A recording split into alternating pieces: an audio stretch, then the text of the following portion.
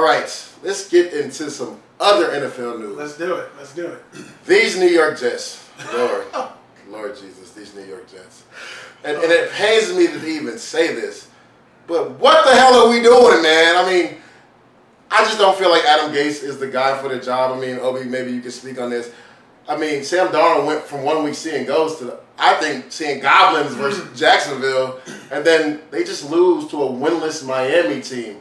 I mean, there was so much promise with this team. You add the additions of C.J. Mosley in the offseason, Brian Poole at slot. You trade for Oshimele on the offensive line, who had been a Pro Bowl guy. You get Khalil right before the season to shore up your offensive line, and then you go ahead and claim, Alex Lewis from Baltimore. So I'm like, oh, we're set. Yeah. We're going to the playoffs. I'm not saying that we're going to dethrone New England. Yeah.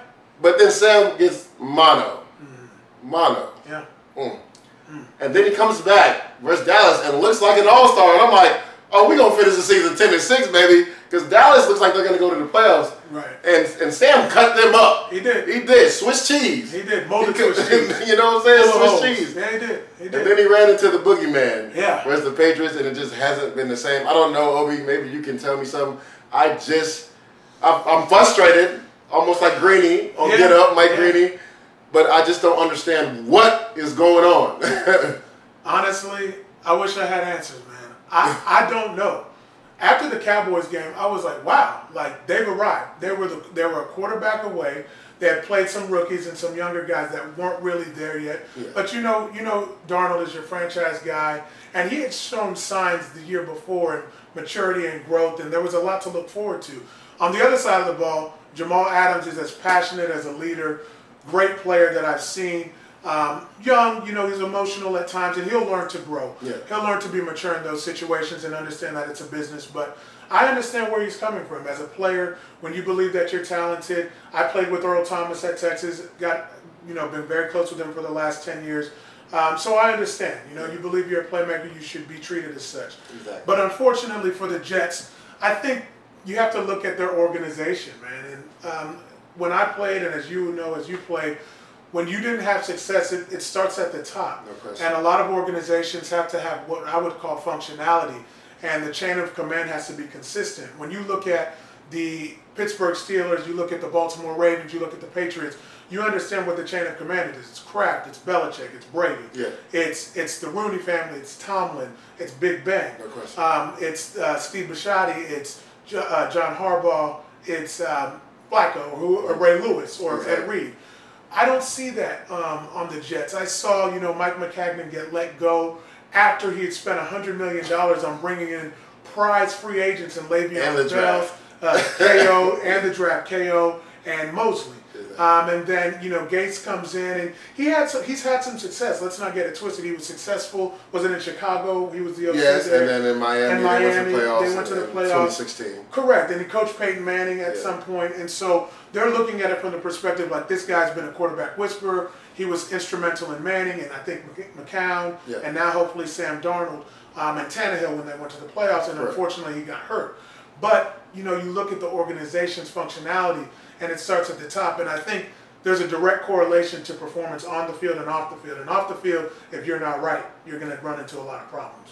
Well, definitely. Let's talk a little bit about Sam Darnold, because do you actually think he's the guy? Because a lot of people gave me some criticism coming out when I said his comp for me was Ryan Fitzpatrick. And that's not a shot at Ryan Fitzpatrick, one of the best teammates I ever had, a really great dude. I go into battle in the foxhole with him any day. But everybody knows that Fitz likes to takes a lot of chances. Yeah, he's a gunslinger. And that was my comp for him. And I feel like we're seeing more of that from Sam Darnold. Because even at USC, I feel like he turned the ball over too much. I don't know, man. It's hard to say. I think that the jury's still out on Sam. He had the unfortunate mono, and that kind of derailed him. That really lost the season, if you want to be honest. Yeah. I mean, they lost a lot of games. But to me, personally, I think he's got it, man. Yeah. I think... he played on at USC. I think Juju was one of his receivers. Yeah. So he did have a little bit of talent around him, but I saw him do some pretty incredible things while I was at SC. And then if you look at the Cowboy games, although it's a microcosm of the season, he showed that he has the ability to do some really great things against a great defense. I mean, his decision-making at times was spectacular. He did have the interceptions during the game, but he was willing to take those risks against a great defense. And you want to look at their prerequisite weapons, they're not really where they want to be as an organization. And so I think the jury's still out on Sam, but right now I think that he's still the guy. Yeah. Sure. And we talked about trades earlier. I mean, it seemed after the Patriot game, it was like a fire sale. Like everybody was up for a trade. They trade Leonard Williams to the neighborhood Giants, which is crazy to me. And then also they're saying Jamal Adams is up for trade, Le'Veon Bell is up for trade, Robbie Anderson is up for trade. So I kind of agree with you. I feel like it's an issue from the top down. And if your organization at the top is not on one accord, then how can you expect the players to be on one accord? Absolutely. Like, what is the team's identity? Exactly. Like, we don't know. You have one of the best running backs in football. Facts. Are you a running team? Are you a play-action running team? Are you a running team to set up the deep balls to Robbie Anderson, as you said?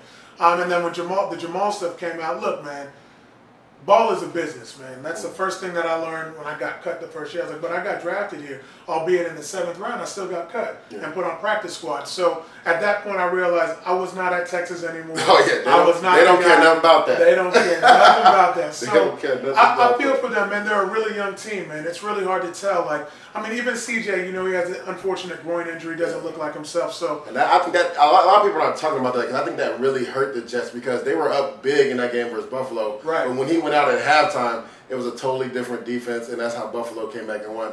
And he's been hurt for most of the season. I mean, he came back for the Patriots game, and he got hurt again in that game, and now he's out again for like 5 to 6 weeks. Yeah, man, you need your defensive leaders, man. Yeah. And you win football games up the middle. So your D tackles have to be solid. Your Mike linebacker, the captain of your defense, has to be solid. Then you have to be solid in the back end.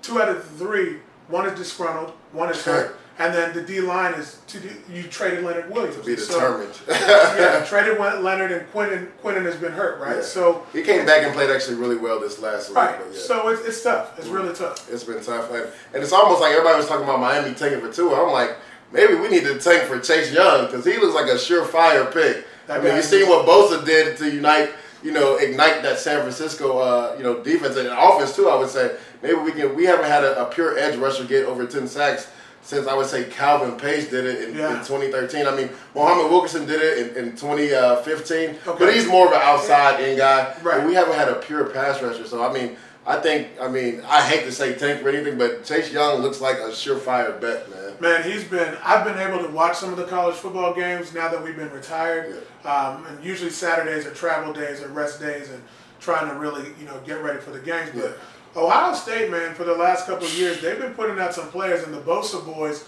have been definitely instrumental in helping put that defensive line on the map. Mm-hmm. I don't remember them really being known for that. Usually it's backers. We played against Laurinaitis and Bobby Carpenter and some of those guys. And then the DBs, Dante Whitner, Ashton Yabuti has been great, Malcolm Jenkins. And so they put some really good players out. And recently they've had some really good DBs in Apple and Von Bell, I think, and Marshawn Lattimore.